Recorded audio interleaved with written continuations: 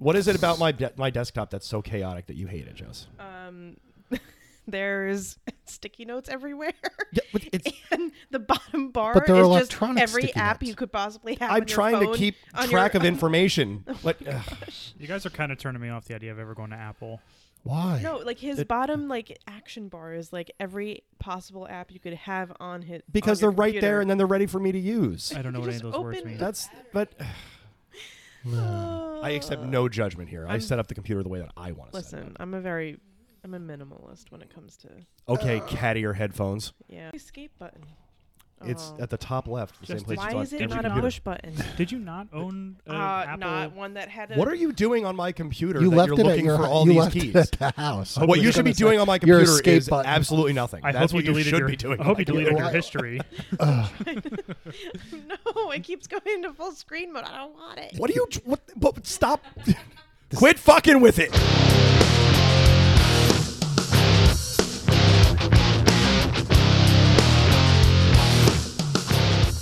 Hey everybody, welcome back to the Overrun Podcast. My name is Ed Bowder. I'm Dan Schwester. I'm Kevin Mazza. And I'm just Masterful. Jess is with us today. She's actually with us both in body and in spirit. So we are all communicating very well. Today's show is going to be very, very loose because we're coming up on the end of the year, kids, and that's when we get all the exciting stuff. So today we're going to talk about some stuff that happened up to our neighbors to the north in Rhode Island. This is another one of our world famous. What the actual? So what we're going to do with this is we're going to talk about the story because it's as nightmarish as it is confusing.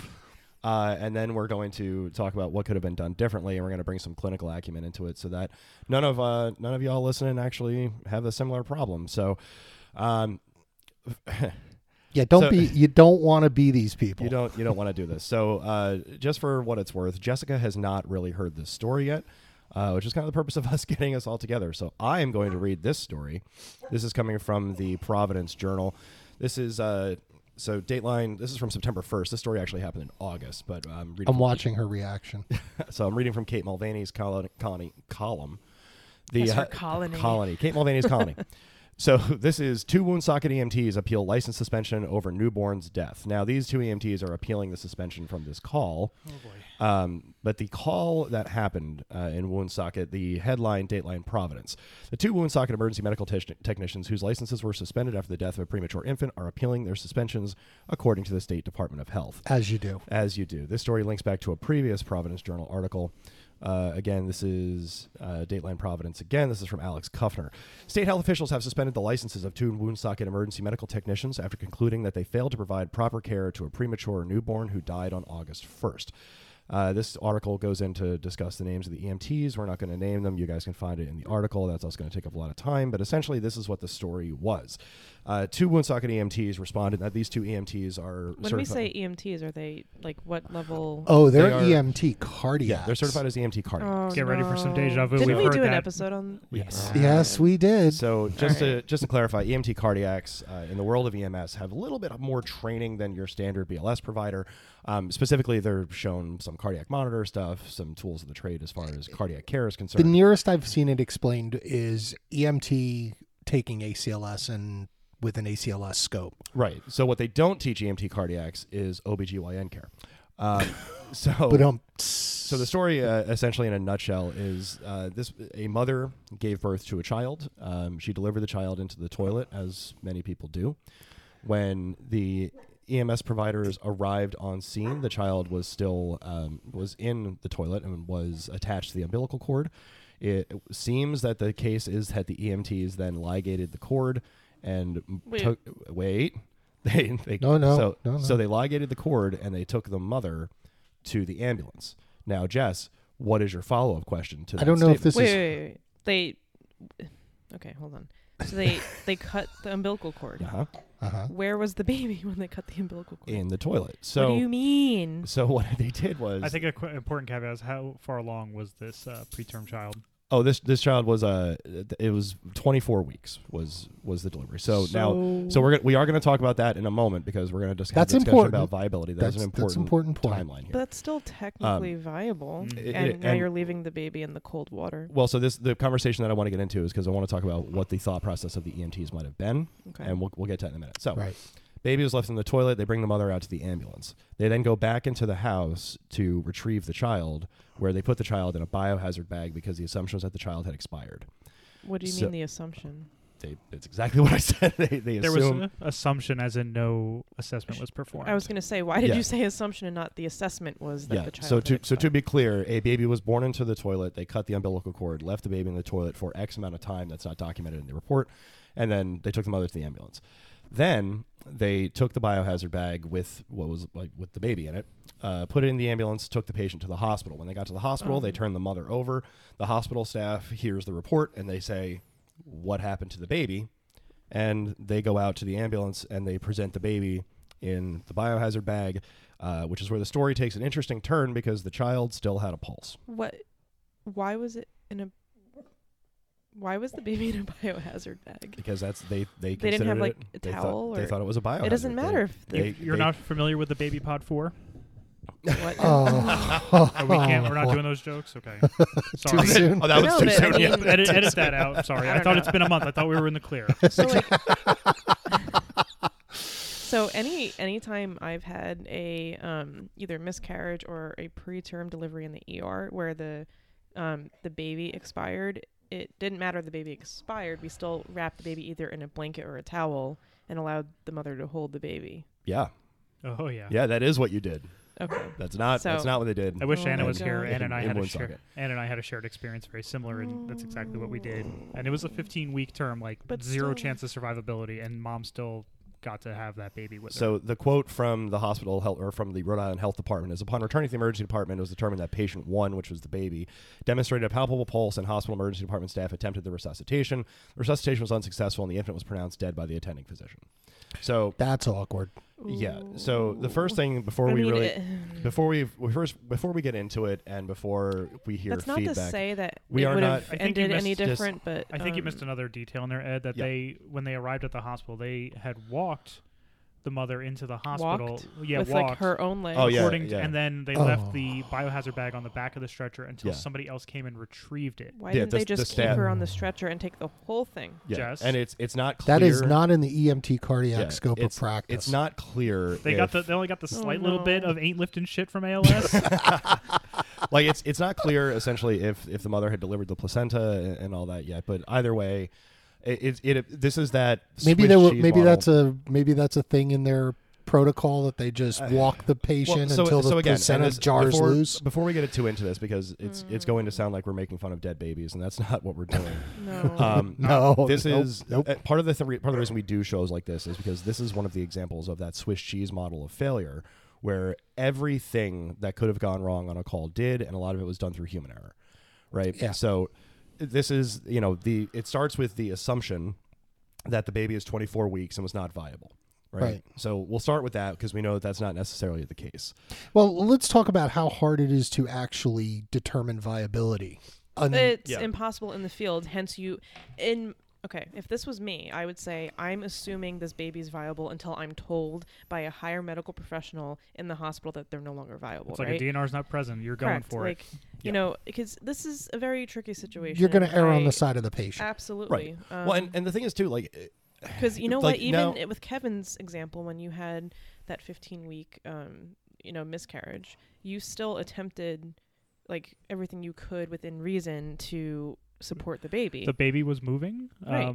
We did blow by oxygen and kept it warm in foil wrap, and the baby expired on the way to the hospital. Yeah, it was technically alive. We did everything we could, and we explained to the mother that there was a 0% chance of viability for a 15-week preterm, given that what I knew of development at that point. And I'm like, just prepare yourself, but we're going to make you as comfortable as possible, make both of you as comfortable as possible. Mm-hmm. So let's build out on that a little bit, because let's talk about the viability thing. So the viability is essentially based upon the production of surfactant in the lungs. You really aren't going to know that in the field, right? No. The only way that we can tell that is, frankly, through autopsy.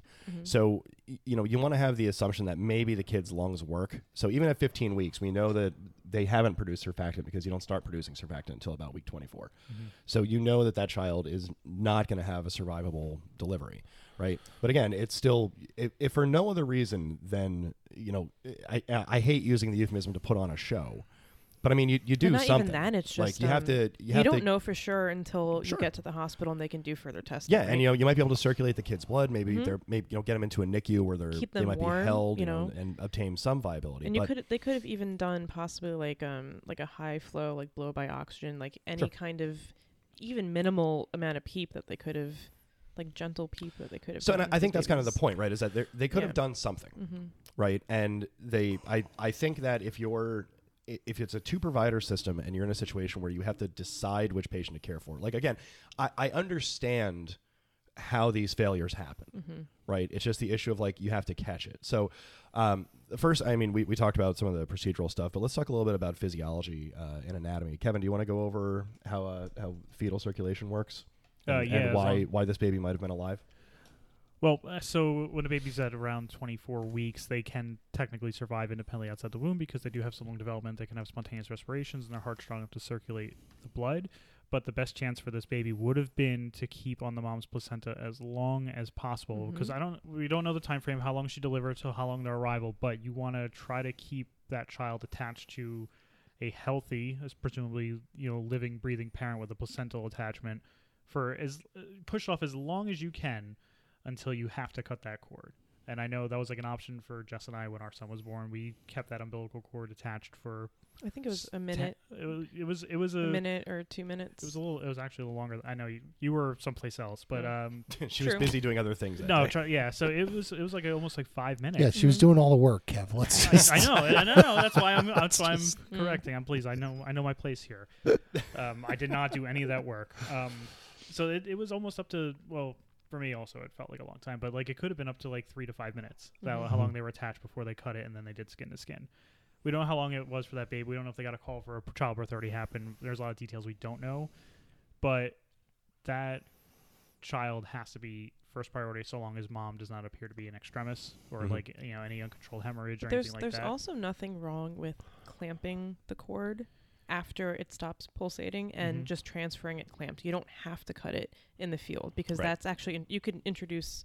I mean, for even a full-term baby, I'm talking about, like you can introduce bacteria or infection into the cord. That's a common thing that happens in the hospitals too. So it's not just and most of us don't have, most EMS clinicians in the field don't have what you need for really taking care of a really small kid. No, they don't even have like a hemostat to clamp that cord. It might be in their OB kit. They've got we've got cord clamps, the single-use ones. Just like those plastic ones. But right? a lot of times your choices of cutting the cord is an unsterile pair of trauma shears or the scalpel that comes in the kit.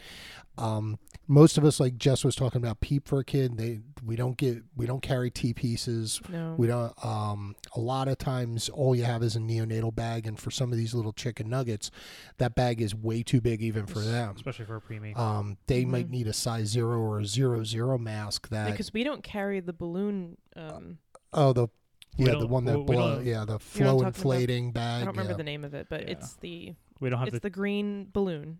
Yeah, we don't have the I think it's a Mapleson, isn't it? Something like that. The pressure, the air pressure bags. Yeah. So theoretically, if you have a kid who's born and they are born into a toilet in this type of setting, they can be physiologically viable. You know, the idea is that as long as you have the umbilical cord that's actually still attached to them, right, and they're actually delivering oxygen and nutrients to the baby. So one of the key parts of this is that they chose to ligate the cord and leave the child in the toilet, which again, that is step one. Take the baby out of the toilet. Take the baby out of the toilet. The baby's in the toilet. Take it out of the toilet. That's your first step. Yeah, and again, like the issues that we're talking about with, like, we have dirty trauma shears in the back of an ambulance is maybe clean, not sterile, all that kind of stuff. That's all great. But you have this kid now who was born into the toilet. They're probably going to develop an infection, right? I'm assuming that if the toilet is being used in the house, I'm guessing it's not a brand new toilet. So there's probably a risk of infection, once they're born. We clean ours after everyone uses it. Not only that, but it's cold toilet water. It's not. Right. This isn't like bath water in your toilet. It's not. It's a great point. Cold. And when you think about a neonate's skin, they don't have the ability to thermoregulate. So that whatever hypothermia is going to be multiplied with these little kids, I think, especially the preemies. Their skin is so thin and so friable. Not it's only that, but the preemies aren't going to have any fat to develop. No, and they also kids burn energy very, very quickly. Yeah, I think this is an important time to any birth, regardless of the term. That kid needs to be kept warm. It doesn't matter if it's a planned birth. It's when everything went smoothly. That kid. If you're not sweating in the back of the rig, it's too cold for the baby. Yeah, skin to skin with mom with the blanket over them, unless it's unsafe. Yeah, and then you wrap them in a warm blanket. And this is what we talk about, like warm. when we talk to BLS providers, at least in our area, when we ask like, do you have a blanket on the truck? It's not, for the sake of wanting to keep us warm. It's because you need to have it in the event that you have a child in the back of that truck, right? It's the same thing whenever we talk about any equipment that we have, right? When are you going to use it? And we all know the high yield, high use equipment we have, right? A blood pressure cuff, for example. So when people are checking their trucks, they're going to look to see if they have a blood pressure cuff and a stethoscope and all that other stuff. But this is when you want to take the time, like, all right, maybe, in the event this happens, do I have my OB kit? Do I have a neonatal kit? Do I have a blanket in the event that I have to deal with these kids, right? Do I have enough linens? Yeah. Yeah, even then, even sheets are important. Towels. I refuse to believe that any ambulance service doesn't have enough linens, because every time I go to the hospital, there is zero. Somebody's taking them. You all have linens. I know you do. We know you're hoarding them. Guilty as charged. Somebody has them. Kevin knows this. I will steal towels from a hospital shamelessly. It's like that and they episode always of end up Scrubs. folded up in the back of the truck somewhere. It's like that episode of Scrubs where they make like shower curtains out of the Scrubs. Yeah. Now, just for the record, we don't condone the theft of hospital property. Take what you need, but don't take all of it. Yeah, and again, this is another thing that the systems have tended to overcorrect on. Where do you guys have fobs on your keys and tough for you get for you get a sheet. A sheet. It's the funniest allowance system that I've seen, because the hospital system, like, no, you overextended. You're welcome. No, now you get one. Yeah, how many of you have EMS crew rooms that actually have food in them? Well, you can think. Here's the thing, especially when you're keeping babies warm, you can think outside of the box. Aluminum foil or those space blankets are really good. They're dirt cheap and they fold up really small, like a pack of cards. You can use stuff that. From the house. You can take stuff from the house. Newspapers. If they're pregnant, I've seen even. They probably have stuff. I saw, and I can't say who to get the credit because I don't remember. Me. But I did see where, Kevin, it was you. Great, you're all welcome. And where they'll put teeny tinies and they actually put them in a Ziploc bag, not leaving the head out, but they kind of put them in a plastic bag because it retains moisture and it retains heat. Mm-hmm. This is not what was done in this case. This was a biohazard bag. That was a NICU thing or a, and again, this transport is a situation. Excuse me. This is a situation where and again, understandably, I can understand why the providers would assume that the child had expired. I get that. I can understand that. Especially we don't train a lot for neonatal stuff and premature birth. We're not familiar with it. We're not comfortable with it. It's the stuff that nobody really wants to practice on and learn because they're scared of it. They're tiny. So I understand the part where they were assuming this baby was not viable. Right. The part I don't understand was why was the baby left in the toilet? Because the first thing that should have happened was the baby was taken out of the toilet. And then I don't understand putting the baby in any kind of closed plastic bag. It doesn't matter if the baby is viable or not, or if the baby is alive or not. No, putting it in a biohazard bag and tying it closed is a lot different than trying to maintain that baby goes warmth. in a towel wrapped up, and either someone holds it or the mom I don't know how. There's a level of dignity that we.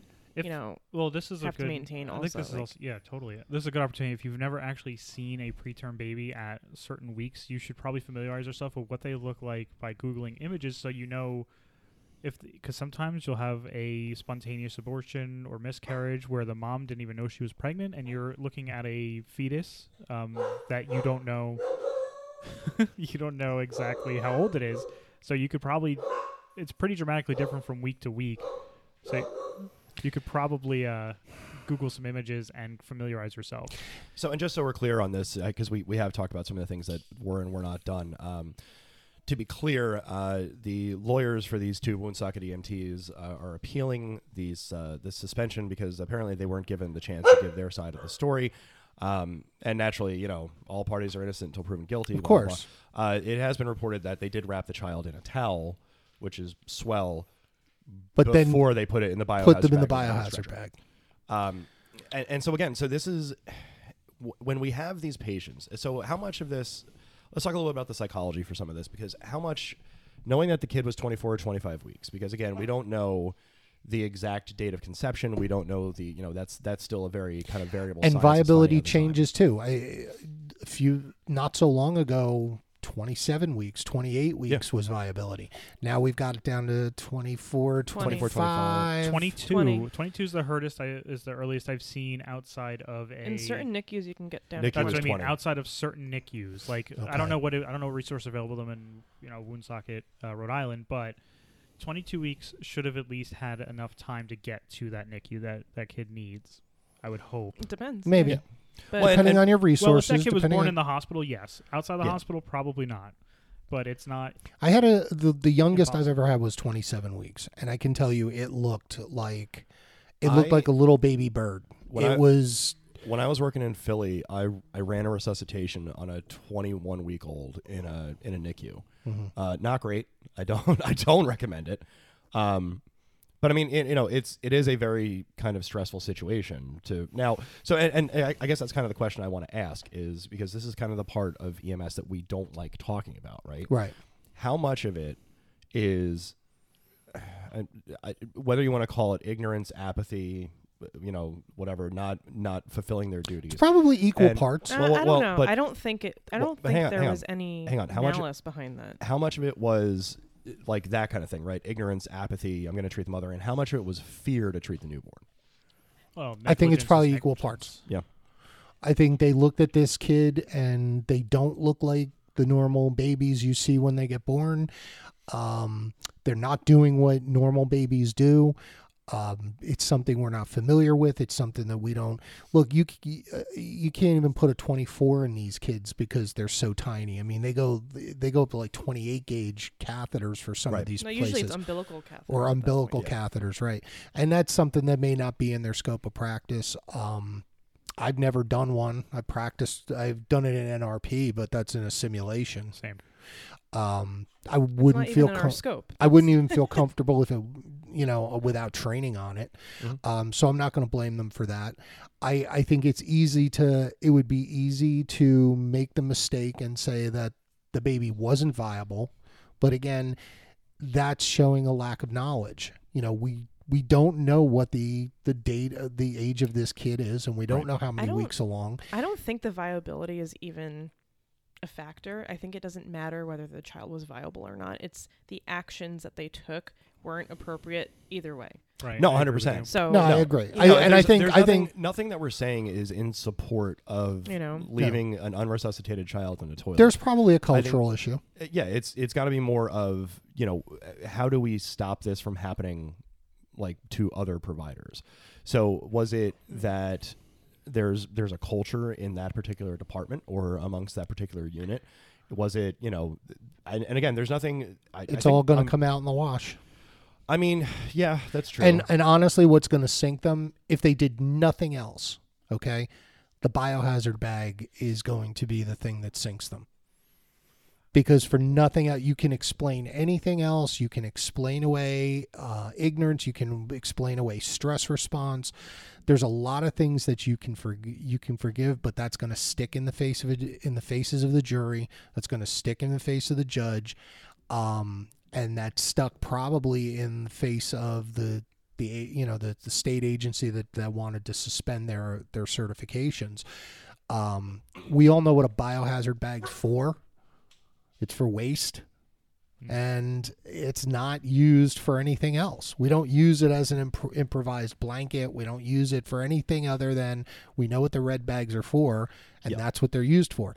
When you make that decision, you're psychologically telling yourself that kid's not viable, and you're betting your career and betting your future that kid is not viable.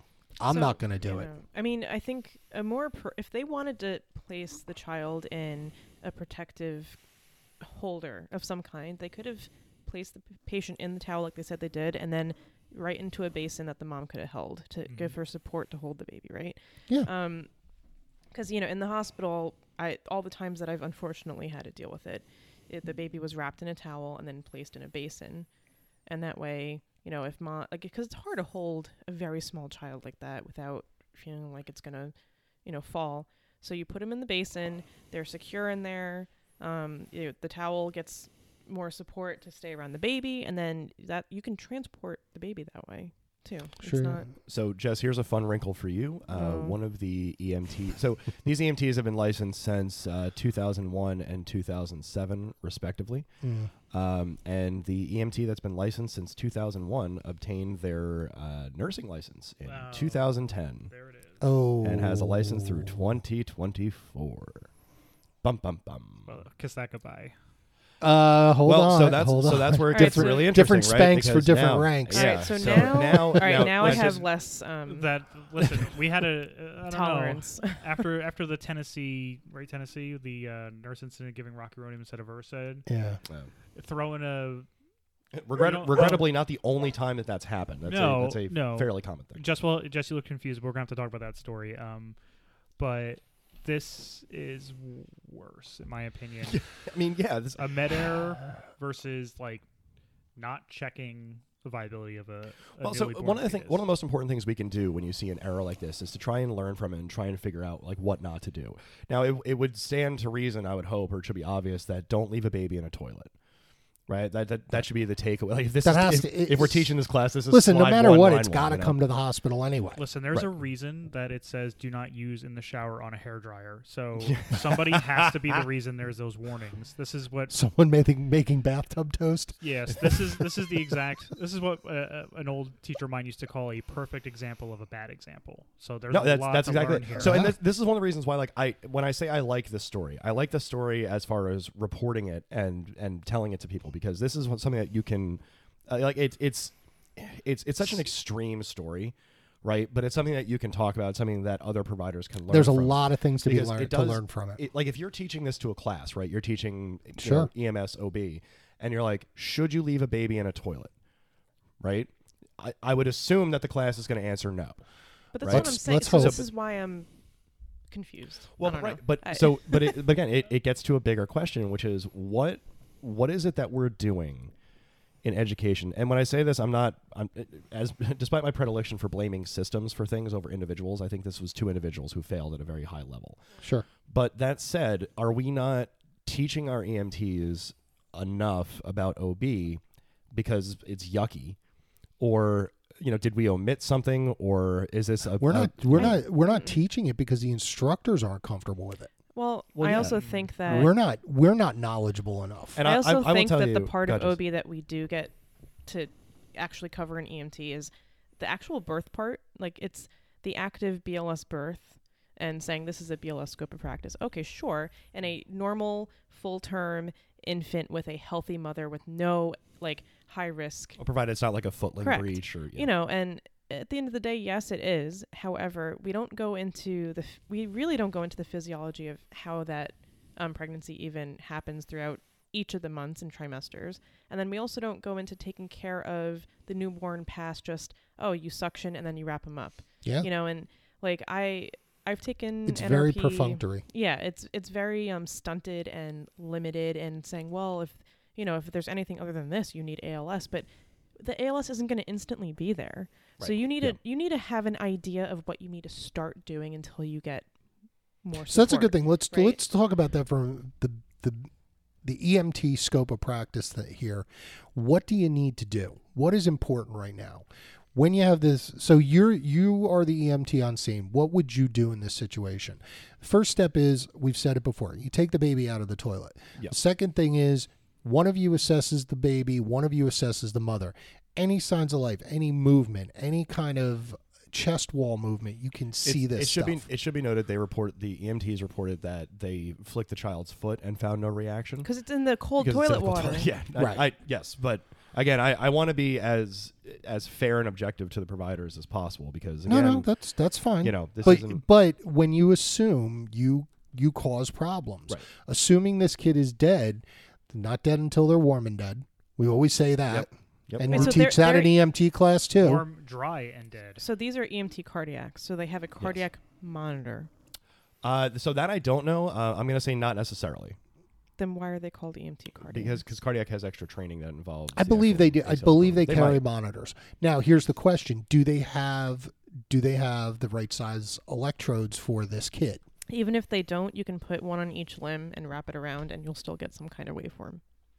Don't disagree. Okay. So, I mean, if there was really a question, you could have chosen, side chest walls, and you could have done thighs, and you would have gotten some kind of waveform. That's a fair point. Everybody should get a good assessment. Well, and this is when we train EMTs, right? We always train them. We train them that, like, your most important things aside from scene safety and BSI is airway, breathing, and circulation. So even in a childbirth setting, you want to make sure that they have a patent airway and that they're breathing and that they're circulating, which, at some point it becomes malfeasance to just flick the baby's foot and be like, that's not a reaction. Yeah. So there's adults who you'll flick their foot and they won't move because and they're still alive and breathing. Right. Here's the things that did someone take an apical pulse? Did someone put a stethoscope on this kid's chest and listen for heart tones? No. Did they do a capillary refill? What did they assess for? So, but that's an important note too. Is aside from the assessment that these EMTs seemingly have not done, is when you're in the field, you're experiencing this. These are things that you should do, right? Right. And again, it seems silly to, I guess, make the argument that, instead of doing nothing, you should do something. It feels weird to be making that argument toward EMS providers because typically doing something is what we do best. Right. But in these scenarios, you might just be fine just taking the baby and transporting, suctioning the kid out and then, trying to stimulate them a little bit so that they breathe. Yeah. Get some blow-by oxygen, dry the baby off, wrap the baby in a towel, wrap it in some kind of barrier that's going to retain heat or allow them to generate heat. Like I said, I've seen saran wrap, I've seen aluminum foil, I've seen the space blankets. Whatever you have that will do that, then go ahead and use it.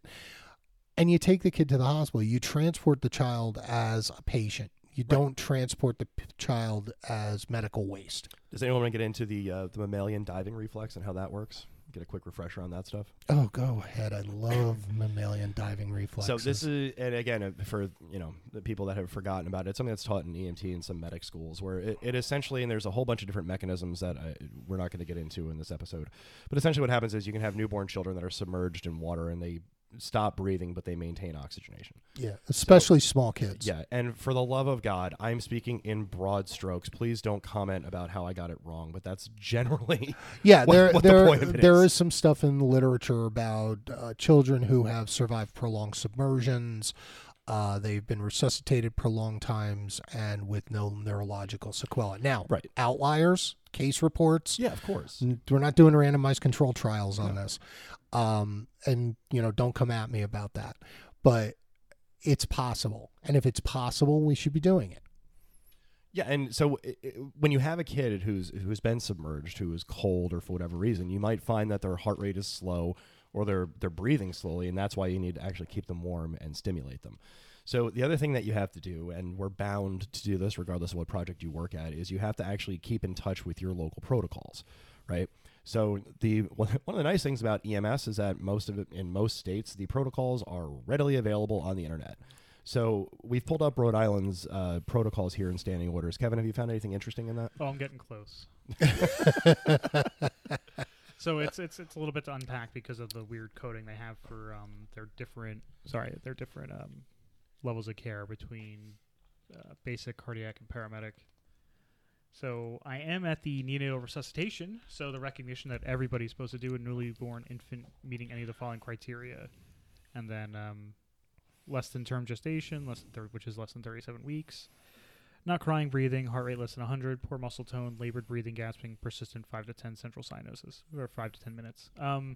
It doesn't sound like any of those things were checked other than muscle tone by touching the kid's foot. Which, by the way, a preemie is going to be cyanotic pretty much at baseline. Yeah. So. To start, yeah. I've never seen a kid with an APGAR 10. No, I think it exists. Our son was. I think it's somewhere out there, but it's there's all those overachievers with your. I know there's some gunner in the neonatal ward. There's some Karen who has a kid like all my kids had APGARs at 10. What about it? So, but and again, regardless of the protocols that are here, and again, they're accessible online. We can post them in the show notes. When it comes to the actual EMTs, the actual providers, because we are a show that is very pro-worker. One of the things that you have to do if you're a staff member is if you're going to, make a mistake, if you're going to break a rule, you have to make sure that it's a rule that is breakable, right? And in this setting, aside from the just remarkably substandard patient care, now they're in a situation where the EMTs have also violated state protocols. So aside from the employment that they might have at their project, that might compromise their ability to work in the state. Which again, this is conjecture. I have no confirmation of this, but it is something that we have to consider as providers. Where if you're treating a patient that in a way that exceeds your state protocols, that's something that can kind of get you in trouble, and it's something that you have to kind of keep in mind and be careful of. And I'm not saying to whore for your project. But listen, the big boss man's going to come and get you anyway, but you don't want to give them a reason to. No, and the protocols are there partially to protect you. If you follow them, there's very little that someone can say that if you follow protocols, you could theoretically do nothing and be a perfectly cromulent perfectly functional. That's what they're there for. But they're minimum guidelines. Like at the minimum, this is what you should do. There's more that you could do after that. You could do more. I'm in their neonatal resuscitation. So literally the very first thing that all providers of all levels should do is warm the infant and maintain normothermia. That is number one. Keep them warm. Uh-oh.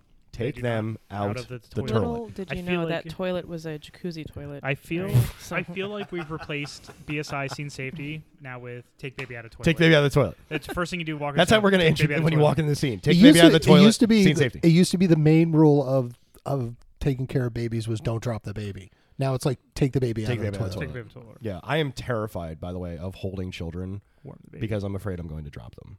That's fair. It's never happened, but I am certain because they're wiggly. Sometimes they're sticky. Somebody's going to name a punk band Toilet Baby, aren't they? I'd be shocked if there wasn't a punk band named Toilet Baby. There's gotta be. I mean, listen, if there's a band out there called King Gizzard and the Lizard Wizard, there's gotta be a band like that. Oh, shout out. Yeah, I'm sure there's something there. But so what are our final thoughts on this? Dan, we'll start with you and we'll go around. Look, don't assume. Just do your job. This is one of those absolutely clear moments that just do your job. Take care of the kid, take care of the mother, take them to the hospital. Do the best you can from point A to point B, and you'll be fine. When you start thinking, and we don't know what was in their heads, and we don't know what they were, what was going through the thought process, but something went awry. Either they discounted their own little, conscience telling them something, or they were tired, they just didn't want to be bothered, or it was, the toxic heroism bullshit, whatever. But now they're in a jackpot because they basically just didn't do their job. And like they say in the movie, the world needs plenty of bartenders. I mean, you don't want to. This is when you have to care for people. Kevin, what do you think? I think this should hopefully trigger a cultural change if there one needs to be, and ongoing training so this doesn't happen again. Like I said before, this is a perfect example of a bad example. So if anything could be gleaned from the situation is to not let this happen again anywhere, anytime, for any reason. And if it's fear in the back of your mind preventing you from doing it, then you want to stay in this field, you got to fight that, and you have to train against it, and you have to be ready, because we spent a whole lot of downtime doing nothing, getting ready for the worst possible scenario. This is it. And they didn't step up. Jess? I think part of the problem is that we need to probably revamp our education, pre-hospital education for BLS providers and ALS providers.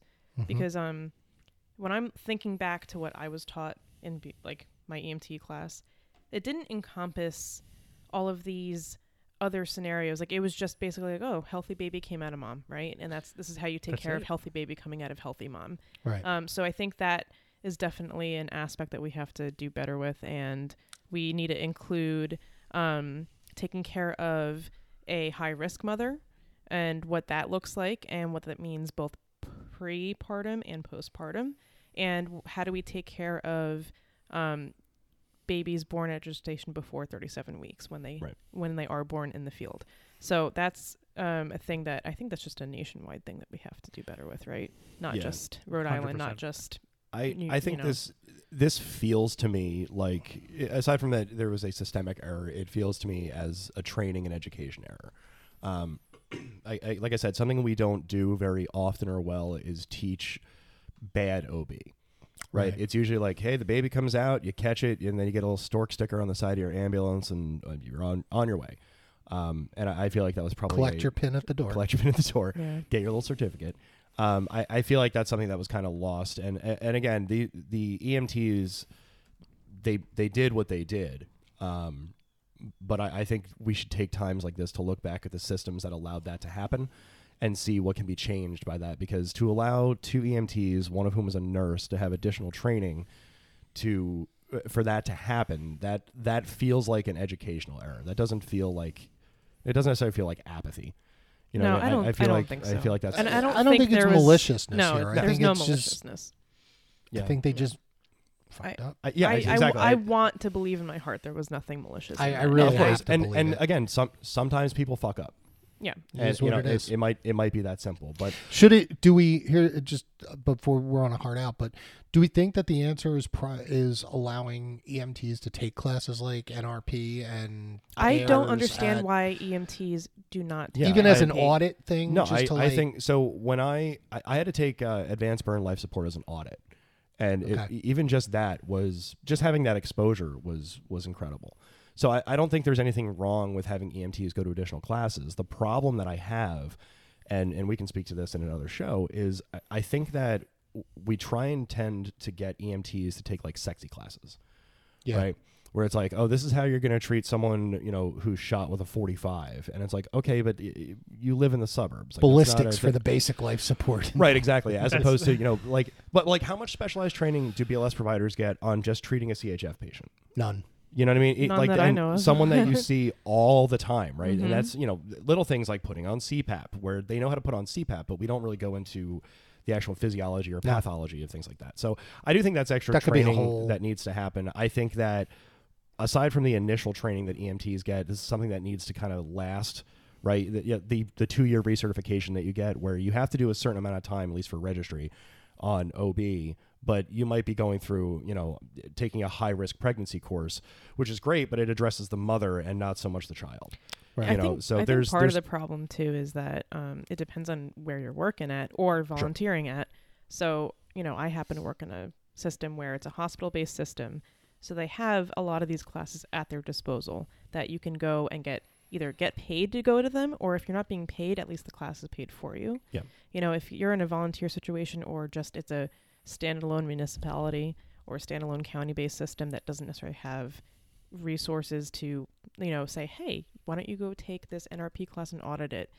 It's hard because then you're either asking your providers to pay out of pocket and do this on their own time, or you're asking them to take time off work, not get paid, but you can go to this class for free, but we're not going to pay you to go to that. Right.